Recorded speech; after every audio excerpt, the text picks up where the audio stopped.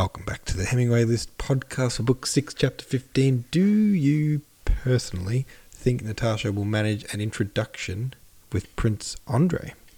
And do you think Natasha is well prepared for this ball? How do you think she will manage interacting with some of the other characters we already know? I, for one, am pretty excited about this ball. I love it when a book does this. They introduce all these characters and they kind of have little run-ins with each other, and they're all in their little groups and their little cliques, and then they do the scene where everyone gets together at some kind of party or, in this case, a ball.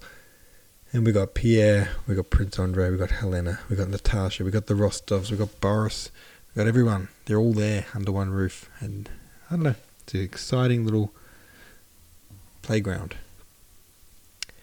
Korsho said, Maya Antonovna Narashikina is mentioned twice in this chapter. She was the mistress of Emperor Alexander I, and apparently there's a picture of her here. Oh yeah, bit of an old school babe, bit of an 1800s babe. And very rosy cheeks. Cool. She's the one that everyone said was just like the most beautiful woman ever. M-C says, I think that's despite Natasha's childlike over-exuberance, she'll be a huge hit at this party. Everyone will be talking about society's new it girl. Her enthusiasm for life is infectious. And that guy says, it's fitting as we round the corner from some of the most boring chapters in the book, featuring the intellectual dryness of Pierre and Andrei, that we would be then graced with the most charming character in the book so far in Natasha. Her infectious happiness and youthfulness have left me in a happy mood after finishing these past few chapters. I hope we stay with her for a while, or at least return to her periodically throughout the book. As for her situation with Boris, I think that she will have no problem finding potential suitors, but I do wonder who would want to marry since her family is financially in shambles. Also, one last thing, this chapter almost felt like a pop quiz or a are you paying attention moment from Tolstoy. How many characters were named / described in just the last few paragraphs? I certainly didn't catch them all and will need to listen again. I love it. I love when they get all the characters and just chuck them into one situation together. It's a very exciting part of the book. Let's see what happens next at this ball in chapter 16. Suddenly, everybody stirred, began talking and pressed forward and then back, and between the two rows which separated, the emperor entered to the sounds of music that had immediately struck up. Behind him walked his host and hostess. He walked in rapidly, bowing to right and left as if anxious to get the first moments of the reception over. The band played the Polonaise in vogue at that time on account of the words that had been set to it, beginning Alexander, Elisa Victor, all our hearts you ravish quite. The emperor passed on to the drawing room. The crowd made a rush for the doors, and several persons with excited faces hurried there and back again. Then the crowd hastily retired from the drawing room door, at which the emperor reappeared talking to the hostess. A young man looking distraught pounced down on the ladies, asking them to move aside. Some ladies, with faces betraying complete forgetfulness of all the rules of decorum, pushed forward to the detriment of their toilets. The men began to choose partners and take their places for the Polonaise. Everyone moved back, and the emperor came smiling out of the drawing room, leading his hostess by the hand, but not quite keeping time to the music. The host followed with Maya Antonovna Narishkina. Then came ambassadors, ministers, and various generals, whom Peronskaya diligently named. More than half the ladies already had partners and were taking up or preparing to take up their positions for the Polonaise. Natasha felt that she would be left with her mother and Sonia among a minority of women who crowded near the wall, not having been invited to dance.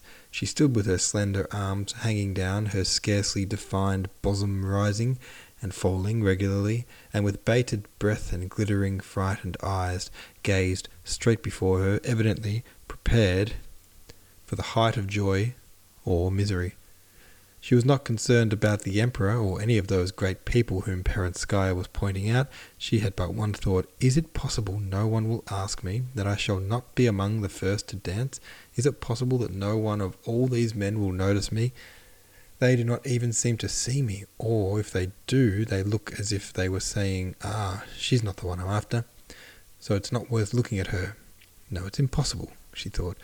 They must know how I long to dance, how splendidly I dance, and how they would enjoy dancing with me. The strains of the Polonaise, which had continued for a considerable time, had begun to sound like a sad reminiscence to Natasha's ears. She wanted to cry. Perenskaya had left them. The Count was at the other end of the room. She and the Countess and Sonia were standing by themselves, as in the depths of a forest amid that crowd of strangers, with no one interested in them, and not wanted by anyone. Prince Andrei, with a lady, passed by, evidently not recognizing them. The handsome Anatole was smilingly talking to a partner on his arm and looked at Natasha as one looks at a wall. Boris passed them twice and each time turned away. Berg and his wife, who were not dancing, came up to them. This family gathering seemed humiliating to Natasha, as if there were nowhere else for the family to talk but here at a ball. She did not listen to or look at Vera, who was telling her something about her own green dress. At last the Emperor stopped beside his last partner. He had danced with three, and the music ceased. A worried aide-de-camp ran up to the Rostovs, requesting them to stand further back, though as it was they were already close to the wall, and from the gallery resounded the distinct, precise, enticingly rhythmical strains of a waltz.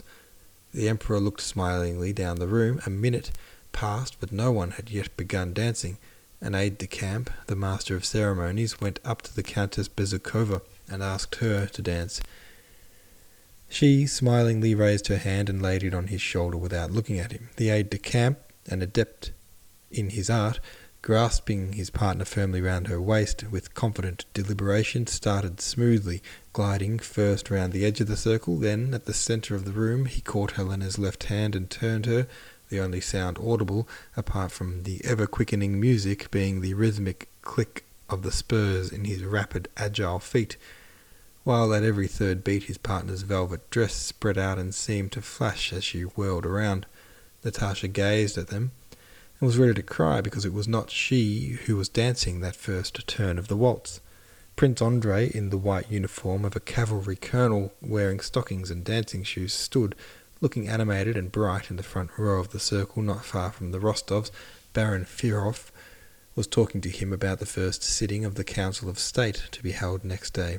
Prince Andrei, as one closely connected with Speransky and participating in the work of the Legislative Commission, could give reliable information about that sitting, concerning which various rumours were current. But, not listening to what Firov was saying, he was gazing now at the sovereign, and now at the men intending to dance, who had not yet gathered courage to enter the circle. Prince Andrei was watching these men, abashed by the Emperor's presence, and the women, who were breathlessly longing to be asked to dance. Pierre came up to him and caught him by the arm. "You always dance. I have a protégée, the young Rostova. Here, ask her," he said. "Where is she?" asked Bolkonsky. "Excuse me," he added, turning to the Baron. "We will finish this conversation elsewhere. At a ball one must dance." He stepped forward in the direction Pierre indicated. The despairing, dejected expression of Natasha's face caught his eye. He recognized her, guessed her feelings, saw that it was her debut, remembered her conversation at the window, and with an expression of pleasure on his face approached Countess Rostova. "Allow me to introduce you to my daughter," said the Countess, with heightened colour. "I have the pleasure of being already acquainted, if the Countess remembers me," said Prince Andrei, with a low and courteous bow, quite belaying Perenskaya's remarks about his rudeness, and approaching Natasha, he held out his arm to grasp her waist. Before he had completed his invitation, he asked her to waltz. That tremulous expression on Natasha's face, prepared either for despair or rapture, suddenly brightened into a happy, grateful, childlike smile.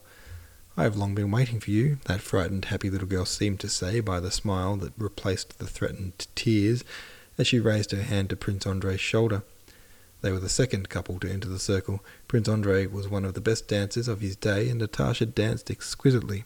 Her little feet, in their white satin dancing shoes, did their work swiftly, lightly, and independently of herself, while her face beamed with ecstatic happiness.